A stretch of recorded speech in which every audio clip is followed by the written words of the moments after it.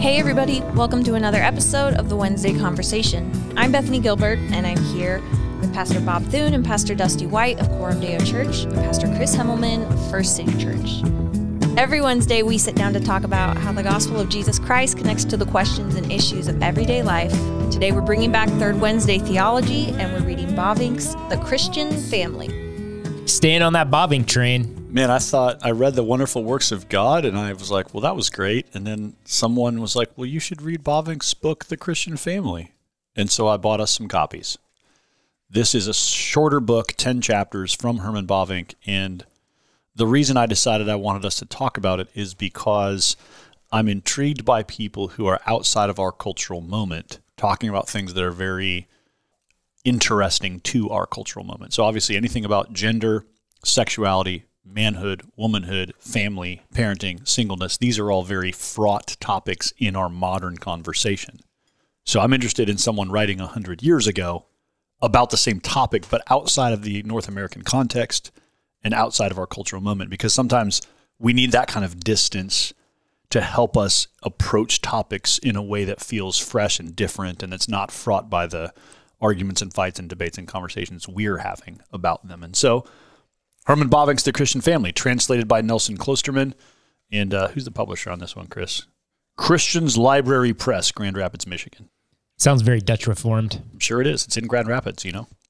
What are the chances, Bob, that Bavinck had barbecue beans? I don't think that's a very Dutch, I don't know, but I don't think that's a very Dutch food. Well, the reason I was asking was because somebody sent us some snacks, but it's not really like your traditional snack. This is one of the weirdest snacks we've ever had. It's baked beans.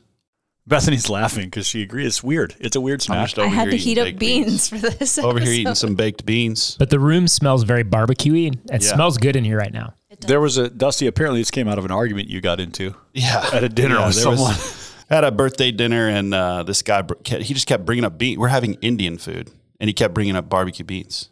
And he bases his barbecue decisions based on the quality of the beans at the restaurant. So they were traveling to Kansas City. He said, I'm bringing you back beans. Him and his wife, they brought back beans. We're eating them.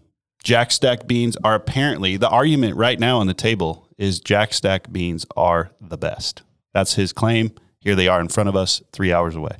I've decided there's two ways to reason his claim out. One I agree with and one I don't. If what he is saying is the barbecue beans are the most important food at a barbecue place, absolutely false. Not even true. I don't know how it could be true. And this listener who thinks that is wrong. He just straight up will say, like, so when I asked him about brisket, he was just like, well, no, it doesn't matter. Their beans are trash. So you got to go back to Jack. I disagree. That's where that makes no sense to me whatsoever. Beans are the most optional thing if you're eating barbecue. Like if the beans are good, you eat them. If they're not good, you leave them on the side and you eat the good brisket. So I said that too. I was like, it's kind of like cornbread. It's like just a filler to the other stuff. Now, if what he's saying, if what he meant to say is you can tell who has the best meat by how good the beans are, then I'm interested. I'm like, okay, I'd never thought about the entry to the good brisket being through the beans. And if the beans are bad, then the brisket's probably bad. But if the beans are good, the brisket's probably good. Yeah. I could get on board with that argument. I cannot get on board with the beans are the most important part of the meal.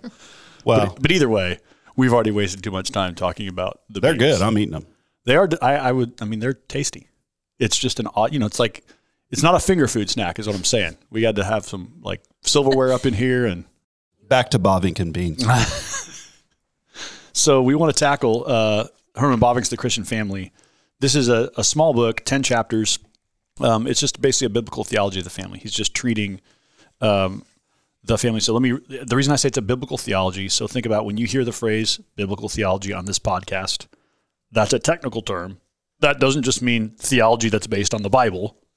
It means a way of reading the Bible that starts in Genesis and moves to Revelation. So here are the chapters of Bavinck's book: the origin of the family, the disruption of the family among the nations, the family in Israel, the family in the New Testament, dangers confronting the family, marriage and family, family and nurture, family and society, the future of the family. So you can see how he's sort of starting at the beginning of the redemptive historical narrative, working toward the end.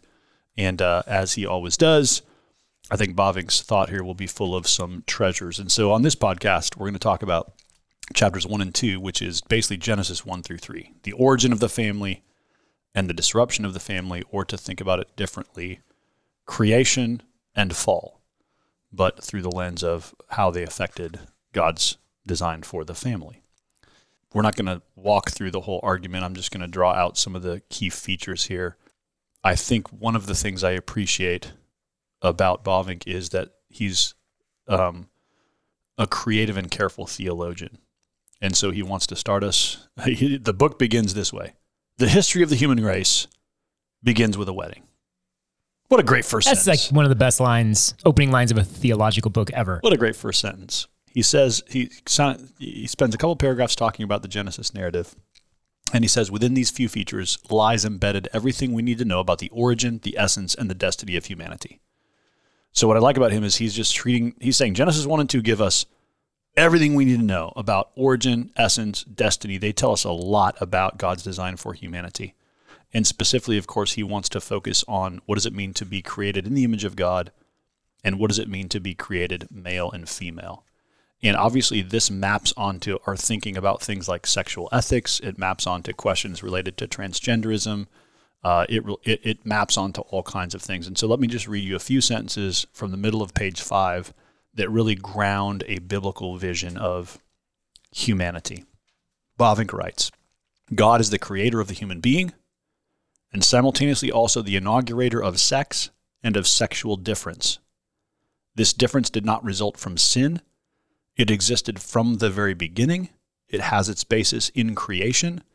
It is a revelation of God's will and sovereignty, and is therefore wise and holy and good. Therefore, no one may misconstrue or despise this sexual difference, either within one's own identity or in that of another person. That statement right there is enough to ground a whole lot of our thinking about questions related to things like gender identity. Because what he's saying is, because God created humanity and created us as sexually differentiated beings, you can't misconstrue or despise that, whether in yourself or in someone else. And that is really, really basic and simple, but also really, really important for us to remember in the modern world. The other thing Bavinck draws out of the Genesis narrative is that God made us in his image, male and female, for a task, gave us work to do. This is what theologians call the cultural mandate. And I like how Bavinck describes this. He says, God gave the man and woman the obligation to develop all the treasures that God had deposited in the earth. I think that's a great way of thinking about the command to be fruitful and multiply.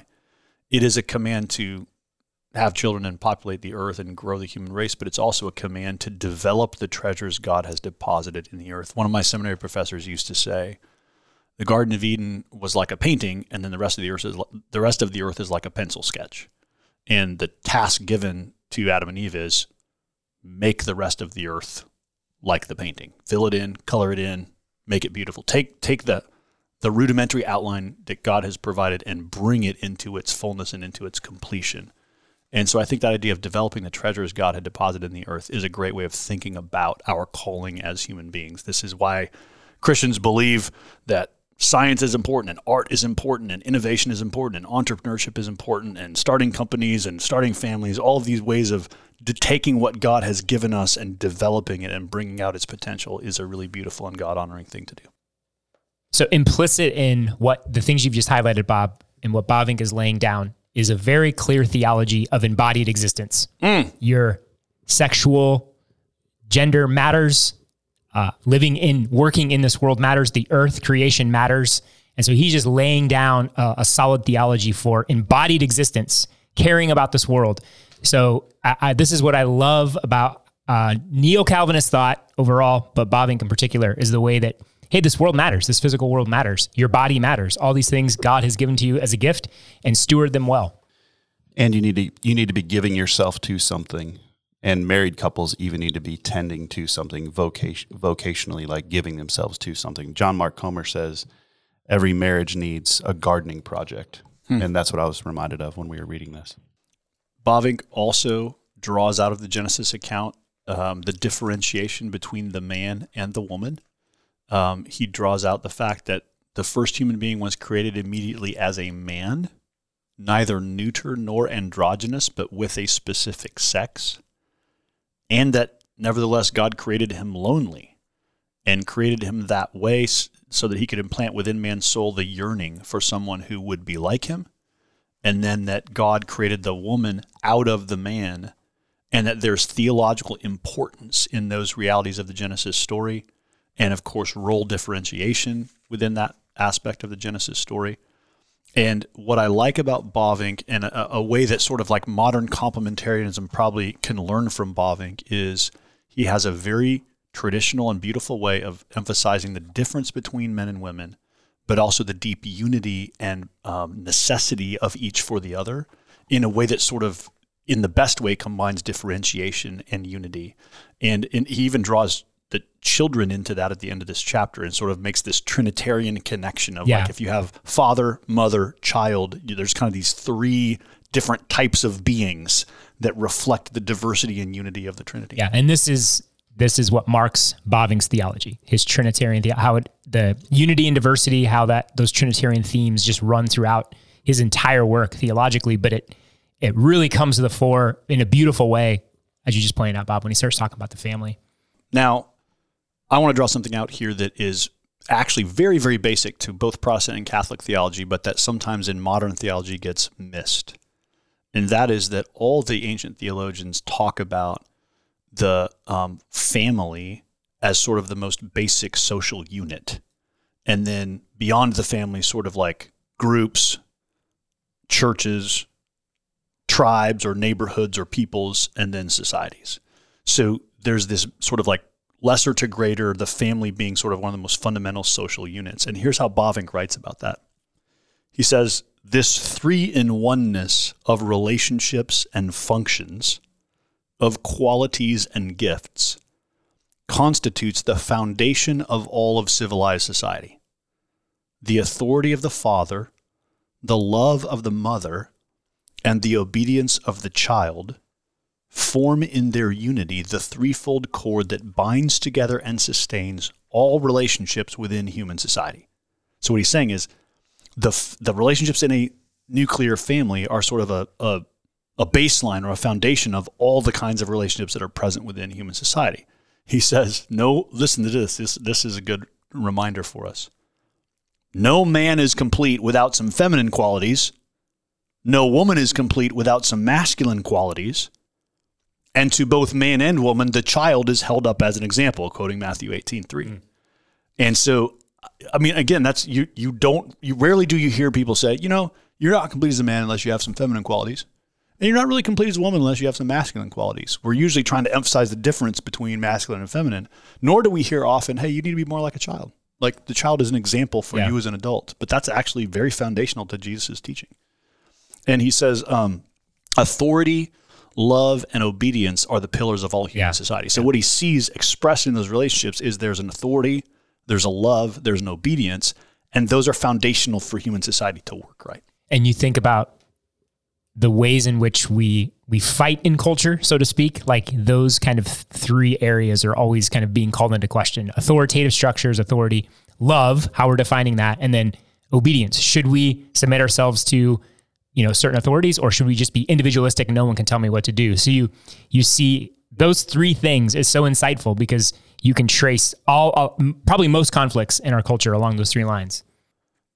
Bethany, how do you feel about the fact that Herman Bavinck would not have wanted you to vote? A little weird. Rightly so. Let me explain why. This is fascinating. I was with last week two of the premier Bavinck scholars at work, Grace DuTanto and James Eglinton. And so we talked a lot about Bavinck last week. And one of the things they draw out in their work on Bavinck is they point out that the Netherlands, when Bavinck is writing, is a very traditional society, but not an individualistic society. So they're like, one of the hard things for Americans about reading Bavinck is Americans are so individualistic, and so we tend to think in terms of individual rights. But the Netherlands in the 1800s is a very communal society, and the way it worked was each household had a vote.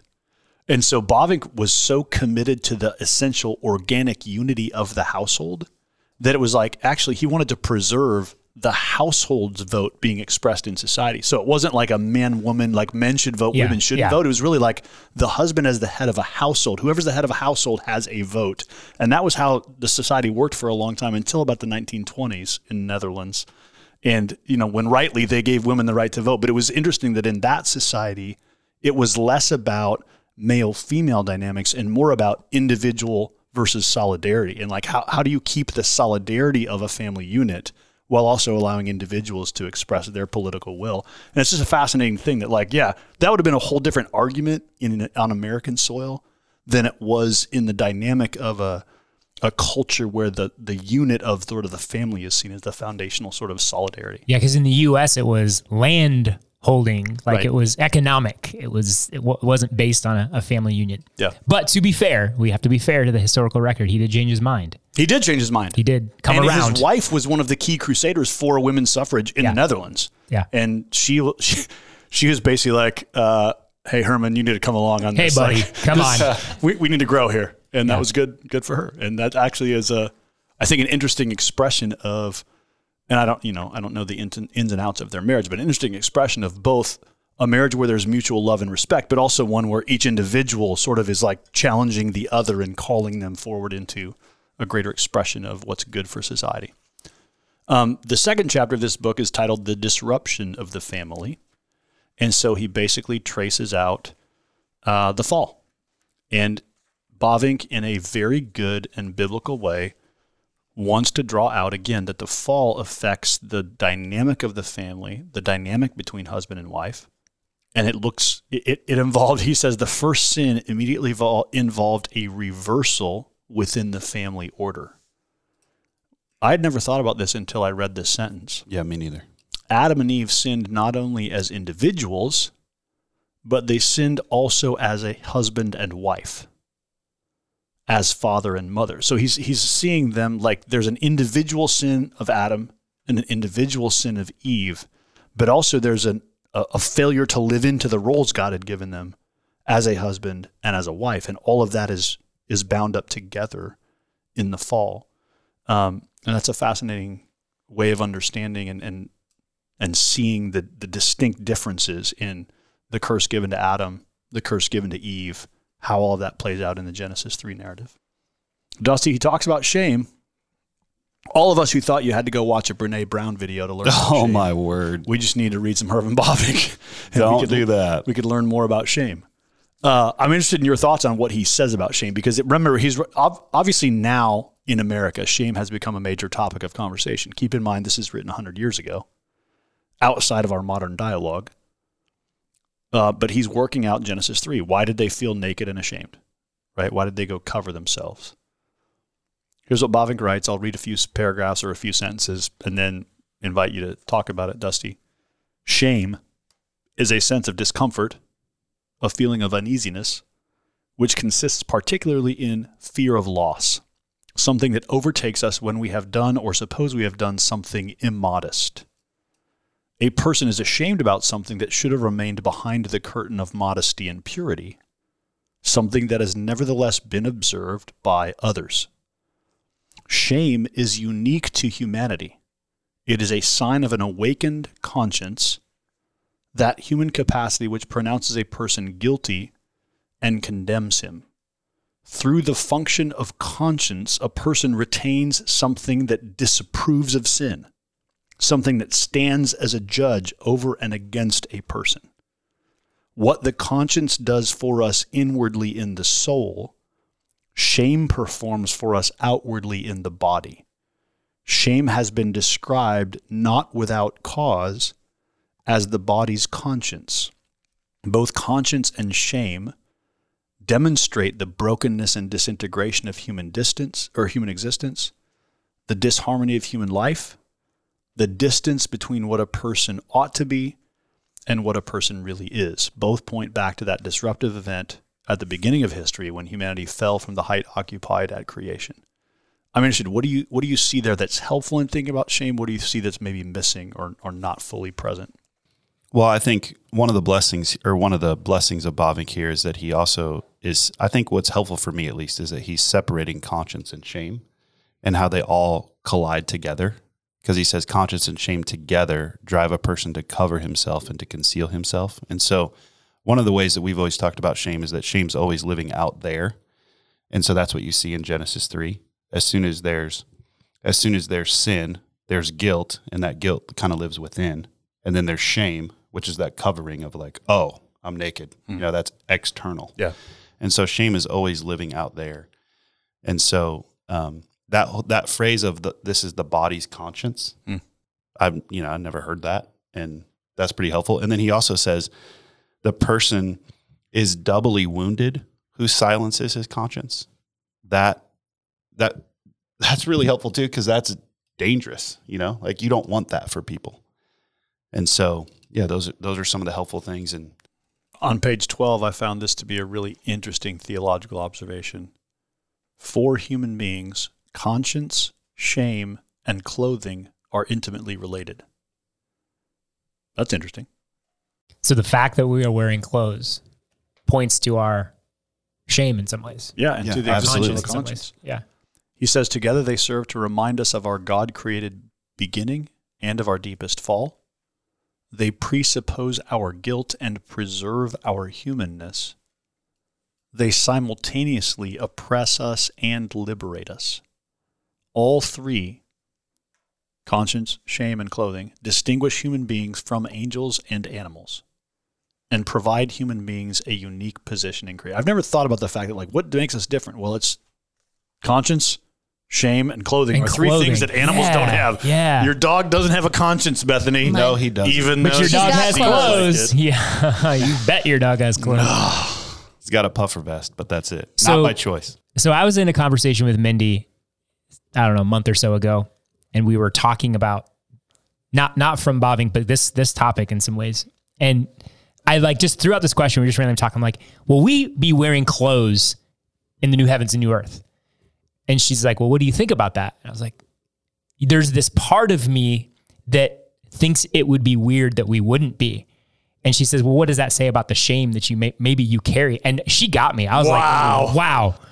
It just that idea of I have to be clothed, and to think in the new heavens. Now, I'm not making a case that we won't be wearing clothes, but when you think of the purpose of clothes, you start to wonder, like, is there something intimately caught up in my shame in that sense of like, I need these clothes to cover, if the thought of, oh, we'll be like in the garden, naked and unashamed in the new heavens and new earth. I don't know. That's a interesting dynamic there. I'm also trying to think about alien movies and think, do they usually show aliens clothed, or are they sort of like androgynously nude, but not in a sexualized way? And I think it's like the latter. I don't remember. Right. You don't see aliens wearing like t-shirts, like no alien movie has. Usually it's a comedy if they are, right? Yeah. It's like, Right. humorous, but So it is interesting to think about the fact that clothing is sort of a uniquely post-fall reality and a uniquely human thing that connects to our sense of shame, our sense of the loss of innocence, our sense of conscience. One of the things that Bavinck mentions here is that shame is a blessing, which you're not going to hear very often. It's not overall a blessing, but he says that shame can be a blessing because it's triggering your conscience. Yeah, and you don't hear, in a lot of the modern Christian conversation about shame, you tend to hear mostly about how shame is negative. You don't hear a lot about how shame is actually a blessing and a positive thing. And the way that he talks about how it connects to conscience and is essentially a sign both of our lack of innocence, but also of our humanness. Yeah, we would call it healthy shame. Yeah. There's a sense of healthy shame that's good for a person. You don't want to be dwelling there very long. You don't want to like double down on it. But yeah, you lose your sense of shame, and that just, you go to a very dark place morally. I mean, this a whole, like, people no longer are ashamed of the things that they do. They put stuff out on the internet. You're like, and prior generations, people were like, I would never put that stuff out there. So we've culturally lost a sense of shame in many ways. I can't remember which of the prophets, maybe you will know offhand, Chris, but one of the prophets in the Old Testament talked about God's people, and his critique is they've forgotten how to blush, which seems to be connected to shame and guilt, right? It's like they've lost their embarrassment over their sin, and that's not a good thing. The prophet is saying, like, that's really bad. That's a sign of like serious spiritual decay if you've lost the ability to blush, if you've lost the ability to feel embarrassed over the ways you've fallen short. Which is also interesting just in our cultural time right now with all of this feel of this next sexual revolution that we're in. There's a sense of no shame. You know? But shame needs to get recaptured there a little bit. Yeah. All right. Any final thoughts on these first two chapters? We've only looked at the origin of the family and the disruption of the family, so there's a lot ahead of us. But what stands out most? Just to highlight something that I pointed out earlier, just as he emphasized kind of the embodied reality of our existence as male and female in the first chapter. In the second chapter, he does something interesting when he talks about the punishment that Adam and Eve received. And he says, Eve was punished not only as a human being, but particularly as a mother and as a wife. So kind of what you were pointing out earlier, they sinned as a family, not just as individuals, but as a family. And then the punishment actually was tailored to their embodied existence as male, as female, and their calling and their role.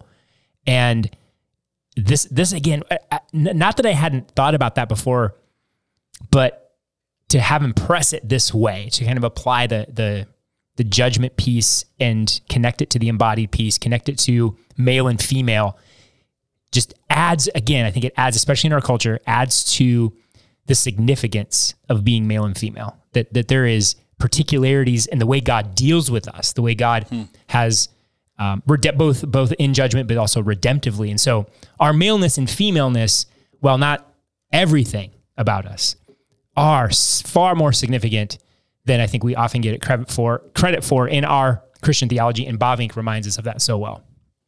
I love when he says about the man, from now on, hunger and love drive him restlessly onward. And I underline that as like, yep, I feel that. I think this text, Chris, in what you just mentioned, helps to shed some light on that passage in 1 Timothy 2, where Paul says, Eve or the woman will be saved through childbearing, which is a super confusing. Every time you teach this text, like, what in the world does that mean? And commentators go round and round, and I've heard pastors just murder this text and say all kinds of bad stuff. But if you understanding it in light of Genesis, right, and in light of if the curse is given to Eve, particularly around pain and bearing children and around that sort of function, then it makes sense that this is sort of alluding to Mary, right, and to the reality that, like, also the way God's going to bring redemption. So the judgment is particular to the man and to the woman, but also redemption is particular in the sense that God's going to use Mary to bring into the world the Savior, and he's going to use Christ's death on the cross as our mediator to bring redemption into the world. And so there's this sort of matching of the way that redemption maps onto the way that the fall affects us as well. So I think it does help us, and we have a really good, robust vision of Genesis 1 through 3, helps us read the rest of the Bible and understand how the story is unfolding. Well, listeners, so the good news is Third Wednesday Theology will be back for the foreseeable future as we continue to make our way through this book. And so if you want to, this one is probably a little less expensive than The Wonderful Works of God. It's a smaller book. I'm looking at the last page right now. This is a 168-page book. So paperback, easy to buy, easy to read. If you were intimidated and you didn't read Bavinck with us last time, you're like, man, it looks like a big, heavy book. Get this one. It's lighter. It's a little simpler. The chapters are shorter. And it pertains to subjects related to, maleness and femaleness and embodiedness and society and family that just relate to all of our lives, and all of us are living in these contexts. And so this is a very, very immediately applicable work of theology that I think you'll find helpful. So thanks for listening along as we journey through this book. And next month on the third Thursday, we'll take another stab at the next chapter. Third Thursday? Man. Say it again. Third Wednesday. Third Thursday just sounds better. It does. There's more of an alliteration. It's an outtake. That's an outtake. The goal of this podcast is to equip our own church for discipleship and mission. So if you're a Christian or a church leader in another context, we thank you for listening in, and we pray that this conversation might be helpful to you as you minister in your context. We always love to hear from listeners, so if you have thoughts, questions, or future podcast topics, send an email to podcast@cdomaha.com. Thanks for listening, and we'll see you next Wednesday for another episode of the Wednesday Conversation.